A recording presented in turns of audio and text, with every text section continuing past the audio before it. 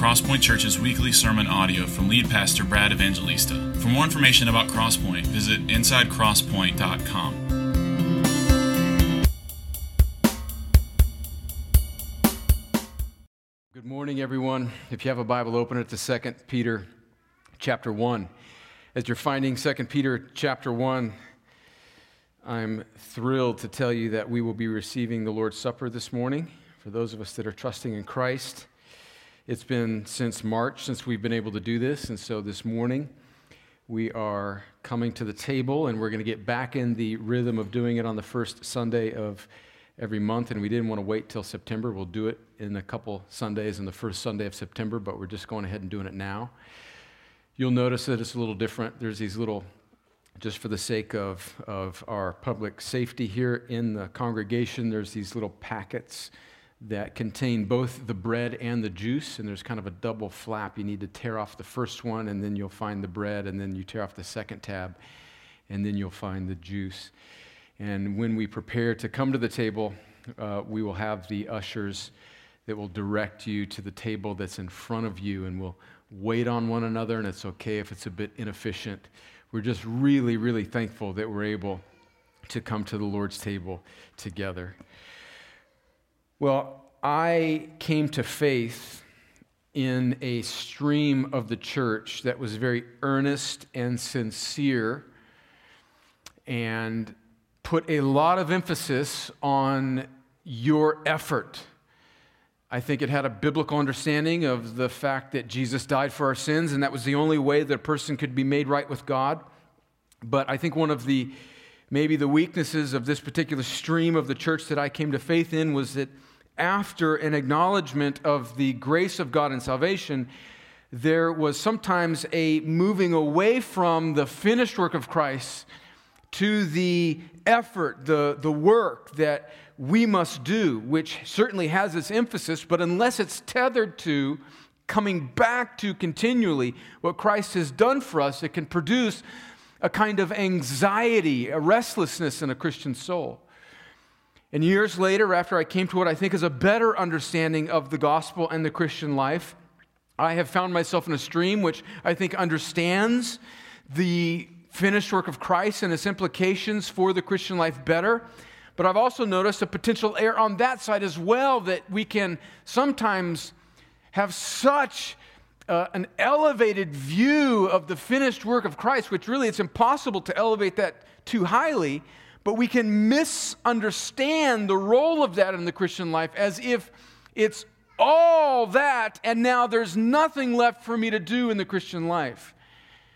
But really, the biblical picture of the Christian life is what we find in our text this morning in 2 Peter chapter 1, verses 5 through 7.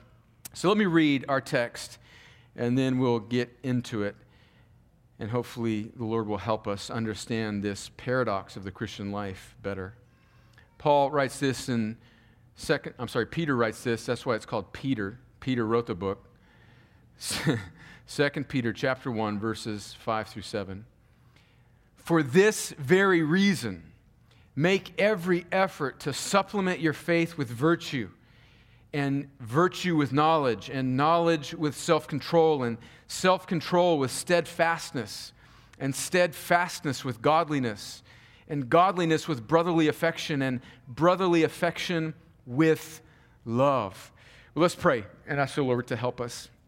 Father, we come so needy as we've already prayed and sung. I come needy. Lord, such magnificent and important things are on the line this morning in this text and our understanding of this text.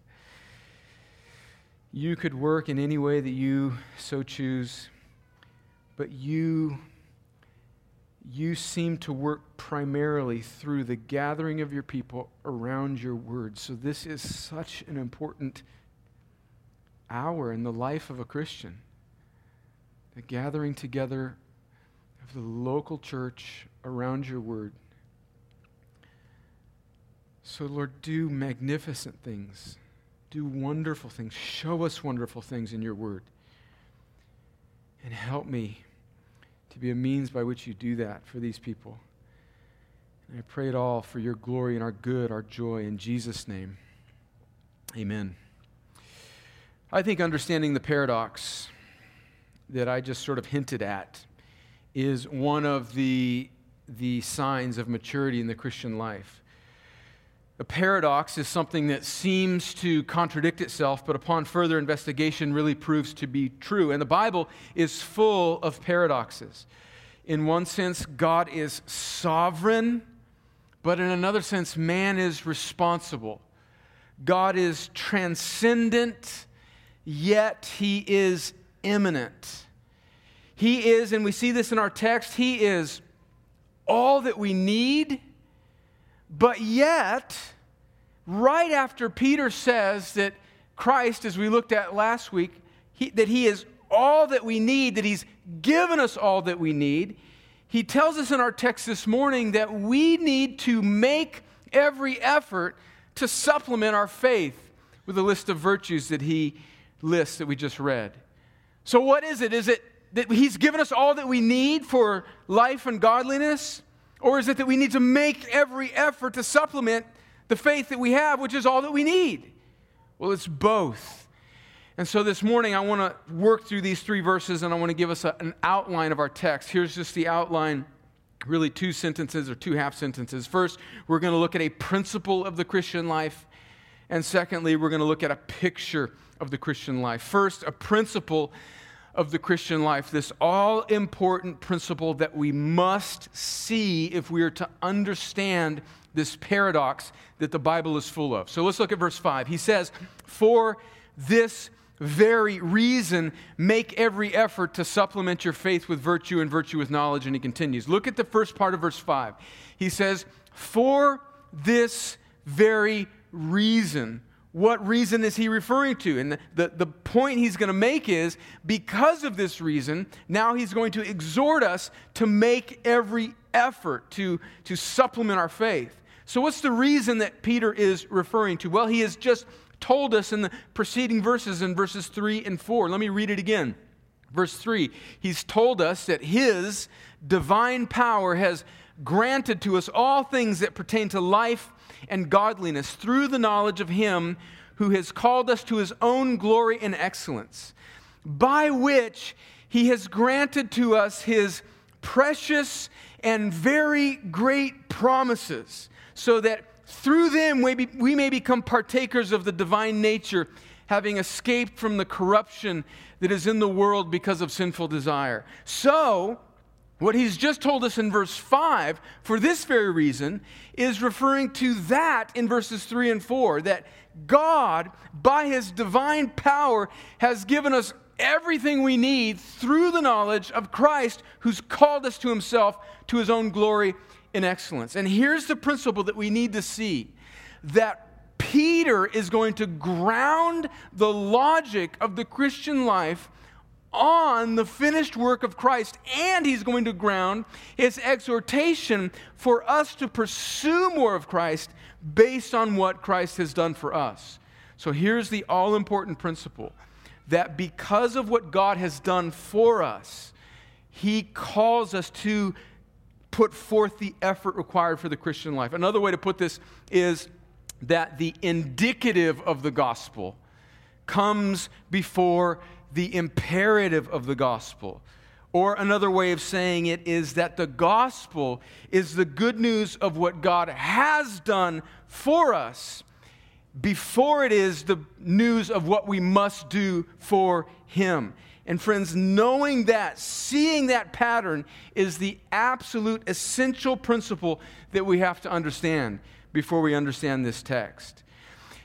I'll say it again, that the good news of the gospel is this news of what God has done for us, not what we must do for him. That comes after. That's the imperative. The indicative is what God has done for us. That's the gospel. If you reverse that order, it becomes the duty of religion. It becomes what we must do in order for God to be pleased with us. But we can't in and of ourselves do anything unless He first does something to us. So the gospel, the principle of the Christian life, is that the good news of the gospel is the announcement of what He has done to make us alive, to enable us, that now we can do the things that He's called us to do.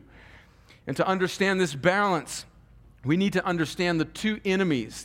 Think of this balance as kind of like a road that we're walking down. On either side of the road are two ditches that we are prone to fall into.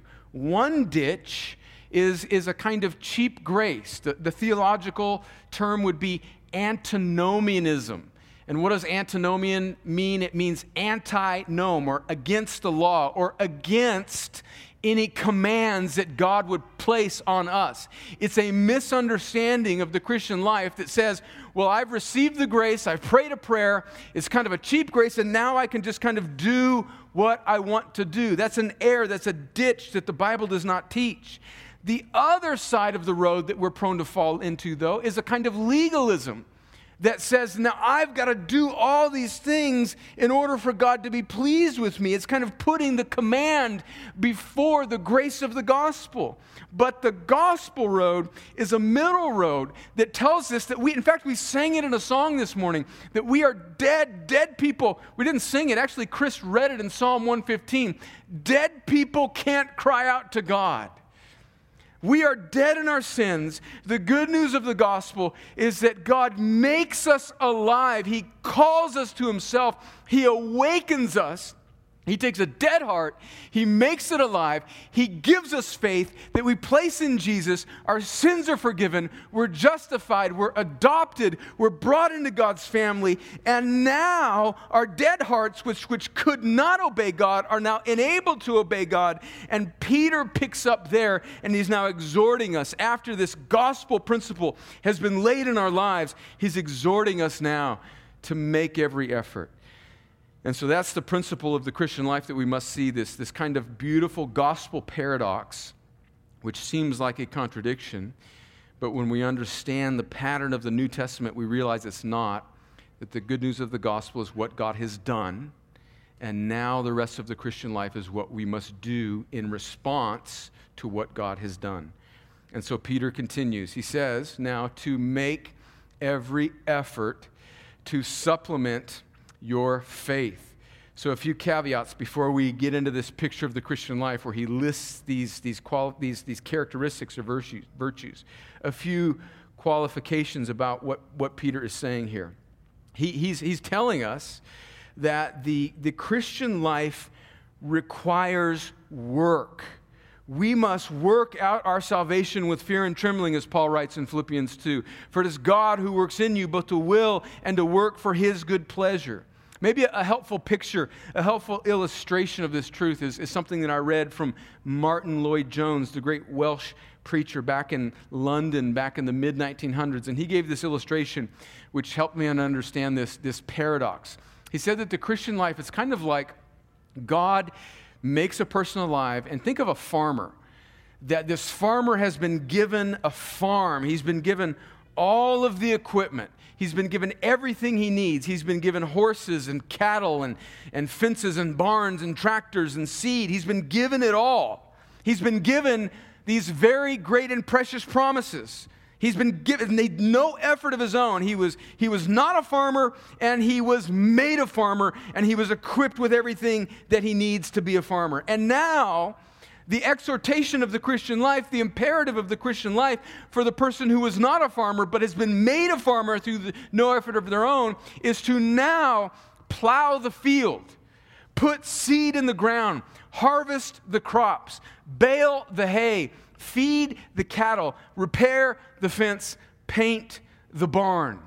That's what Peter is telling us here in our text. So, a picture of the Christian life. Let's look at these words that Peter uses here in verses 5, 6, and 7. And let's stare at them. My plan is to just do a brief meditation on each word, and then we'll conclude with some thoughts on how we work this into our life. And as we stare at these words, Let me read to you just a few scriptures to cultivate in us hope and what these words might do in us. Listen to what Paul says about the power of the Word of God that we're going to stare at here, just word by word. He says in 1 Thessalonians 2, verse 13, that we thank God constantly for this, that when you received the Word of God, which you heard from us, you accepted it not as the word of men, but as what it really is. Now listen to this, the Word of God, which is at work in you believers.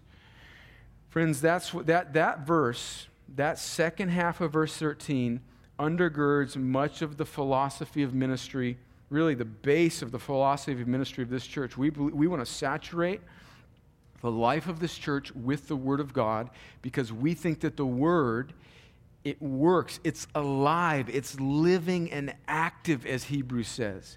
And so one of the best things, the best thing I think we can do every time we gather is not for you to hear my proverbial thoughts on what I think about this or that, but for us to look at the Scripture and for me to do the best I can to explain the Scripture to us so that we see the Word which will be at work in us as we bring our lives, as we bring our heart, as we focus on His Word. So no, friends, here's my point, is we go through this list of words, there's going to be things that we realize that we struggle with. And my prayer is that the Spirit of God will work through the Word of God to soften the hearts of the people of God. One more text before we look at these words. Paul tells Timothy that in chapter 3, verses 15 and following, that from childhood you've been acquainted with the sacred writings which are able to make you wise for salvation through faith in Christ Jesus. So that's what the Bible does. It makes us wise. All Scripture is breathed out by God and profitable for teaching, for reproof, for correction, for training in righteousness, that the man of God may be complete, equipped for every good work. So let's look at these words that Peter lists, and let's make every effort. So he tells us, make every effort, work hard because you've been made alive, to supplement your faith, which was given to you as a sovereign gift in your salvation, with, first word here, virtue. Virtue. What does this word virtue mean? We think of it just generally as virtuous, somebody of good character. And certainly that's what it means. Another translation translates virtue as moral excellence or goodness. All those things help to capture this word. It's a Greek word that would be used in many different ways to explain anything that does its job well, like a knife that would cut well, or a horse that ran well would be described by this word. It's anything that does its job well. Pursue a kind of goodness, excellence, a quality of your faith as you've been made alive by God. I just sort of was meditating on each of these words, and I thought about how, just personally, that believers should not be slackers. Believers should not be slackers as we pursue virtue or excellence or goodness.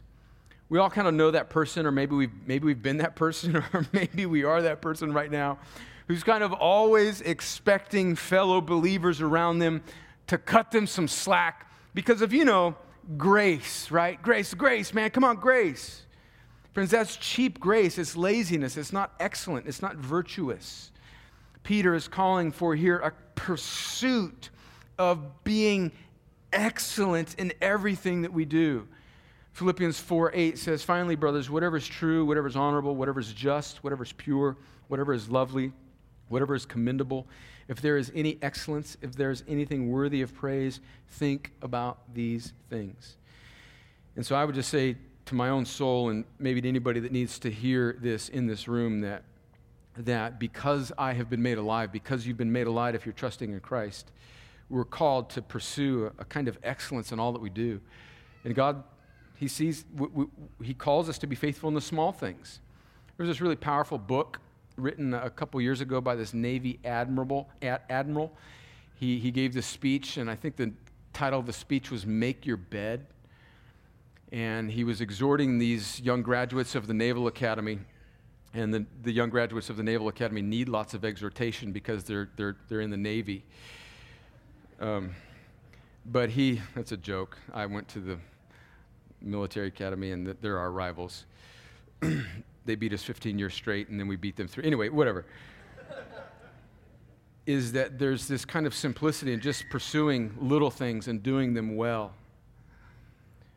And this is what I think this passage is calling us to. Not being lazy, not being slackers, but being virtuous. And then he says, add to your virtue knowledge. This knowledge, how do we, friends, this is clear, this is simple. We don't need a degree in theology or a deep understanding of the original languages. We just see these faithful translations and we can meditate on these words and we can glean from them and we can apply them to our lives. What is knowledge? It's just the ability to distinguish good from bad. It's discernment. It's knowing the way of Christ and the way of the world and having that enlightened in your mind so that you can walk in the way of Christ. And how do you come by that knowledge? Well, we come by that knowledge through the Word and through hanging around people in the local church who are wiser than us, who give us wisdom, who help to shed light on areas where we are still not fully understanding. Hebrews chapter 5, verse 14 says, but solid food, and I think the reference here is to the Word of God, to taking in spiritual truth. Solid food is for the mature, for those who have their powers of discernment trained by constant practice to distinguish good from evil. Knowledge, what I love about this passage is it tells us that discernment, spiritual maturity and wisdom and knowledge takes the training of constant practice. Now we know this in every other area of life.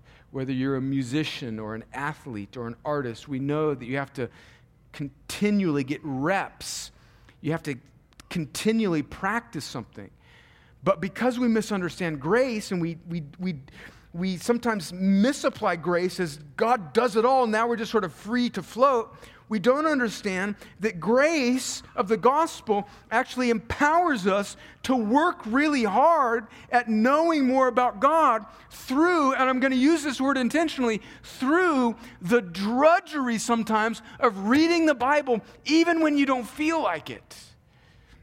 Maybe that just blesses somebody. You're listening to somebody who's the pastor of a church whose vocation is to open up the Word of God and understand it so he can deliver it publicly. And sometimes, in fact, often, it takes effort. It takes effort. And one of the downsides of living in the most prosperous, comfortable country in the world is we program our lives to take out anything that requires effort. And that works against us in the spiritual life. That's why sometimes I think people in the third world have a kind of benefit in the spiritual disciplines. They understand grit and constant practice much more than we do because life is harder. And when they meet opposition in the Christian life, they're not as surprised or wimpy. It takes effort. And then he goes on in verse 6, he says, and add to your knowledge with self-control. Self-control. You know, for some of us, this may be the most important word for us to meditate on this text. I think we all understand if we think deeply about it, it means exactly what it says. It means a control of our desires, a superiority over our desires. The Christian life, salvation, is not the complete removal of sinful desires. It is the enabling of us to restrain those sinful desires. Listen to me, for the sake of greater true joy. And friends, this takes effort. We cannot control ourselves in moments of temptation unless we're practicing. See how this is kind of all sort of building together? Unless we're practicing a kind of excellence in the little things, and we're taking in the knowledge of the Word, which is going to lead us to a kind of ability to be self-restrained, a superiority over our desires. And the good news of the gospel is, listen to me, the good news of the gospel is that you are now enabled. Christ lives in you. Greater is He that's in us than he that's in the world. And so we are enabled to fight against those desires. We're enabled to take God's side against them. I've been reading John Bunyan I read a quote from him a couple weeks ago. I've been reading John Bunyan, the Puritan writer and preacher. John Bunyan, no relation to Paul Bunyan. John Bunyan was an English Puritan back in the 1600s, and he wrote his autobiography called Grace Abounding to the Chief of Sinners. And he was highlighting the fact in his own life and the progress of his sanctification, how, and I identified with this so much, he was talking about how one of the chief schemes of the devil in his life was when he was grappling with a sin or a temptation or some old way that he was prone to go back to, is that the devil would whisper into his heart that he's gone back to this so many times, that he's given into this so many times, that he's just kind of the hopeless cause. There's no, this is just kind of who you are. This is the most true thing about you, and so just kind of give into it. There's no hope of you ever really being able to master yourself in this situation. And he was self-diagnosing, saying that that's one of the schemes of the devil, to bring a kind of hopelessness when it comes to the strength of the gospel, to actually go against a pattern that you've given yourself to thousands of times before. And what Peter is saying here is that because of his very great and precious promises, because he's given you the farm, you can plow this field even if you have burned down this field 1,000 times before. Somebody needs to hear that. And this takes effort. There will be opposition. You are in the middle of a spiritual war. But God gives you more grace. And he says, he continues in self-control with steadfastness. Another way of saying this is perseverance, endurance. And doesn't this just go with what we've just been thinking about? Self-control, mastery over my remaining residue of sinful desires, and I need earnestness. I need patience with myself. I need endurance, 2 steps forward, 1 step back. That's the nature of the Christian life. We're to be a slow, steady boil, not a bright star that burns out. This makes me think of what we've just looked at in James chapter 1. When we started our series in James before 2 Peter, we looked at verses 2 through 4. It says, "Count it all joy, my brothers, when you meet trials of various kinds, for you know that the testing of your faith produces steadfastness or endurance. And let steadfastness have its full effect, that you may be perfect and complete, lacking in nothing." So consider this grand design of God, that he's allowing for the testing, the struggle, the slow boil of sanctification to produce in us a kind of anchoredness, a steadfastness, an endurance that is going to produce in us a kind of perfection and completeness so that we are lacking nothing. So even, think about it, zoom out for a second, even as you're battling with your ability to self-control through the power of the gospel, that's producing in you a kind of slow, incomplete, meager steadfastness. Behind all of that is a gracious plan of God to produce in you more and more strength, here a little, there a little, that makes you grow so that you get to a point where you're lacking nothing. You're a whole person. That's the work of God in our sanctification. And he goes on and he says, steadfastness with godliness. Now we need to think more deeply about this word. It's not just general godliness. That kind of is such a broad sort of term in our language. And certainly it means, yes, godliness, piety, doing what God has commanded us to do. But it's more than just doing the right things. It's a kind of heart posture. Other translations translate this word godliness with the word reverence. It's an orientation of the person's heart, an orientation of life around pleasing God.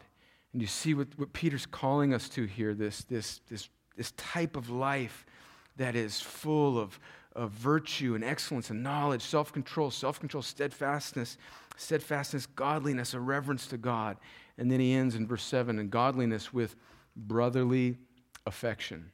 Now, I was reading a commentator on this verse, And he was saying that the New Testament is full of exhortations. Really, if you just took some time over a couple weeks to read through the New Testament, you would note how full it is of exhortations for Christians in local churches to love one another. And he noted, and I would say I have to agree with this, that probably the reason why that's in the Bible so much is because the Lord knows how difficult it would be for us to love one another. It's hard. Doing life in the local church is hard. And we are in a time when it is really, really difficult to be patient with one another.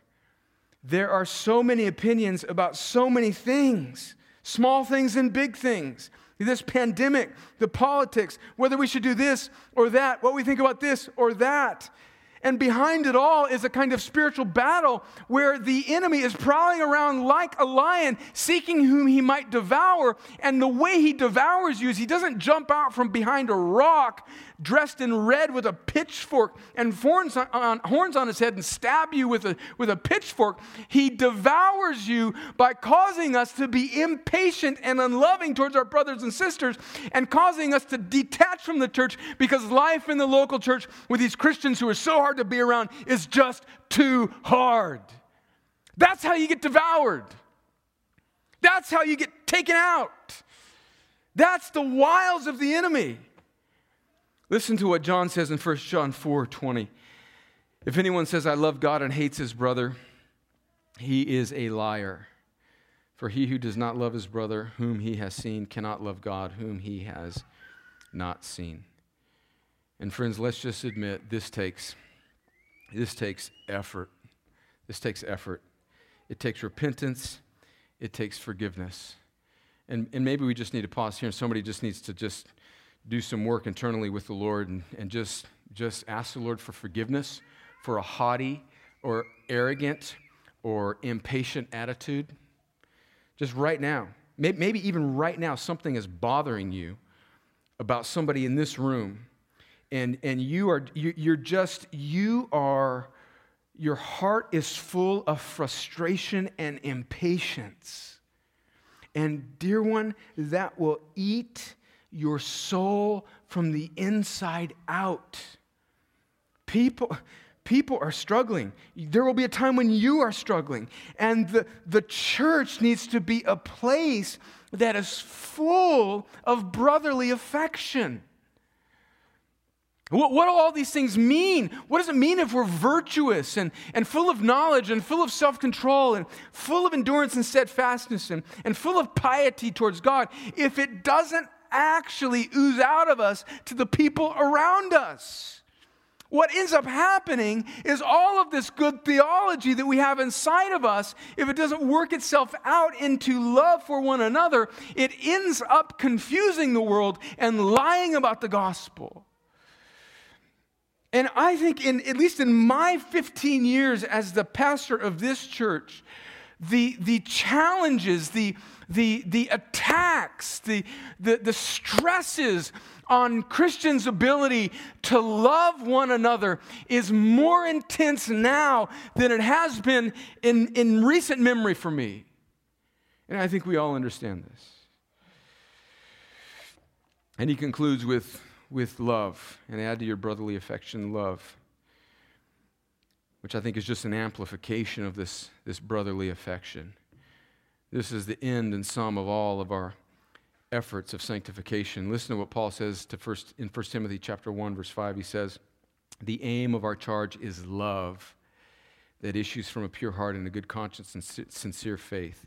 So Paul's saying that the ultimate, the aim, the goal of our ministry is that from our faith, from our pure heart, from this sincere faith would be love that comes out of this heart full of faith. Colossians 3:14, he says that above all these put on love, which binds everything together in perfect harmony. I mean, we're going to come to the table in just a moment, and one of the exhortations that Robert's going to read for us out of 1 Corinthians 11 is that we examine our hearts, that we wait for one another, that we love for one another. And one of the things that's going on in 1 Corinthians 11 is that the Christians in Corinth were impatient with one another. There was a kind of self-absorption. And he says, before you come to the table, deal with that, repent of that, get that out of your heart, because you don't want to come to the table in an unworthy way. In fact, he goes so far as to say, is that God is so serious about your sanctification, is that he actually is causing some of the Corinthians to be sick, and some of them are dying because of what seems to be the lack of brotherly affection that they have for one another. That's how serious he's taking it in 1 Corinthians.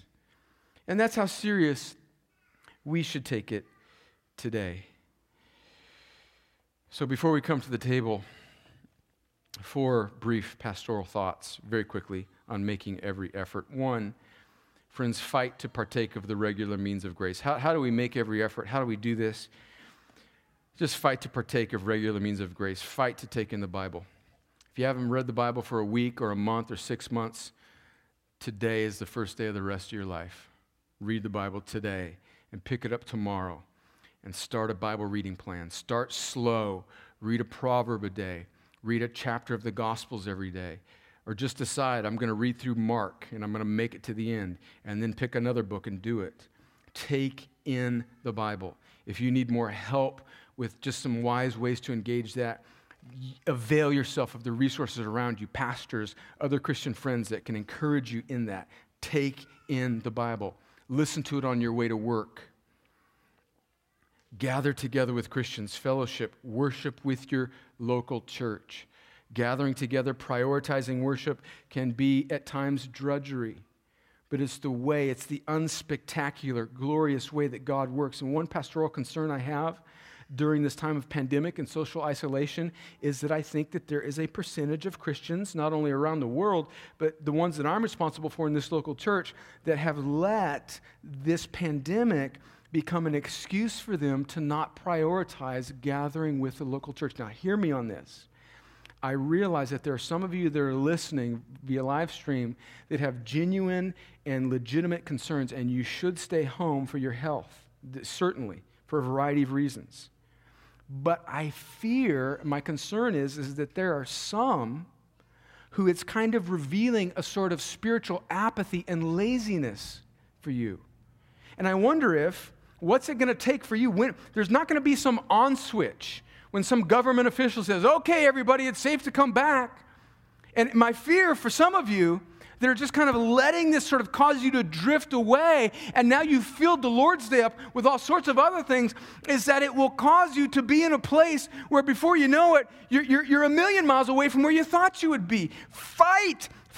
And hear me, I'm not talking to those of you who have legitimate health reasons to stay away and isolate still. I'm talking to those of you that have let yourself drift due to spiritual apathy. Fight to make the gathering of God's people a priority in your life. That's how you make every effort. Secondly, don't be seduced by shortcuts. Americans, sometimes I wonder, how did the kingdom of God survive before the American publishing industry? You know, the new greatest Bible study, the new greatest this or that, or the new greatest author that says this, or some fancy thing. Friends, those are gifts from God. Sometimes it's horrible theology that's put out there, but sometimes it's good stuff. Don't be seduced by shortcuts. Don't be dependent on the latest, greatest new thing that comes down the pike of the latest Christian publisher or the new book. Give yourself to just the regular rhythm of the long, slow boil of taking in God's word, gathering with God's people, prayer and fellowship. Thirdly, don't be discouraged by the slowness of your growth. Friends, sin is powerful. The fall was pervasive and devastating, and God has purposes in the slowness of your sanctification. The growth, what Peter's calling us to here in 2 Peter 1, verses 5 through 7, to make every effort, is a slow, steady march towards glory. And then fourthly and finally, look for evidences, not perfections of grace. Look for evidences in your own heart to encourage you, not perfections of God's grace in your heart. The perfection of God's grace will only come in glory. And we live in an age when everyone sees everyone else's best foot put forward through social media, and that can become really discouraging. Give yourself grace when judging the state of your own heart. And if you see it way out of bounds with where God wants you to be, don't be overtaken with self-loathing, but turn from that and start now towards God. And make every effort. Roll up your sleeves, paint the barn, put the seed in the ground, drive the tractor, plow the field, so to speak, because He's given you very great and precious promises. Make every effort. And where's Peter headed in this? Well, we'll get into it in the coming weeks. He's headed towards assurance. He says in verse 8, and we'll get into this, he says, if these qualities are yours and increasing, they will keep you from being ineffective or unfruitful in the knowledge of our Lord Jesus Christ. And he's going to go on to say that God desires that we have assurance. So He's wanting to anchor us in this hope. And now we come to the Lord's table. And I want you to see this circle. We've been talking about making every effort. And the temptation is, remember the stream of the faith that I was in at the beginning, it was kind of all about what you do. And you can read verses 5 through 7, and it can all be about what now you must do when you go out of here. But as we come to the table and we hear this exhortation of Peter of what we must do, how we must make every effort, let's circle back around to verses 3 and 4 that tell us that we have obtained this faith of equal standing by the righteousness of God, not by ourselves, and that He's given us everything that we need, and He's given us precious and very great promises so that through them we may become partakers of the divine nature.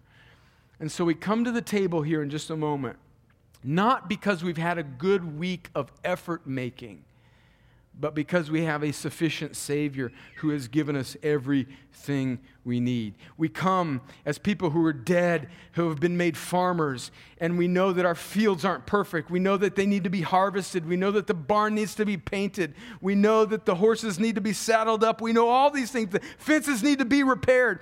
But we can do these things. We can make these efforts because we've obtained a righteousness. And we come to the table, and we take the bread, and we take the cup, and we're reminded of His very great and precious promises that He's given us because of our faith in Him, because He's made us alive, because of His sovereign grace, and we're enabled to come away from that table making every effort. And now in just a moment I'm going to pray, and then the band is going to lead us, and we're going to sing, and when you're ready, there's going to be ushers stationed in front of you, and let the ushers direct you as you're ready to come. Now, it may mean you having to move past somebody that is not yet trusting in Christ. And really, this is important for you to understand that this communion table is for believers in Jesus. It's not for you if you do not yet trust in Christ. We're really glad that you're here, but we don't want you to do this simply because everybody else is doing this. You should do this only because you are trusting in Christ yourself and you're part of the Lord's family. And the ushers will direct you, and then Robert will come and lead us to take the elements together. And remember, we'll have to peel off one layer for the bread and then the second layer for the cup, and we'll receive the elements together. Well, let's all stand together, and let me pray and ask the Lord to help us. Father, as we come now, help us to embrace this paradox that because of what you have done, we can make every effort to supplement our faith in these ways that Peter calls us.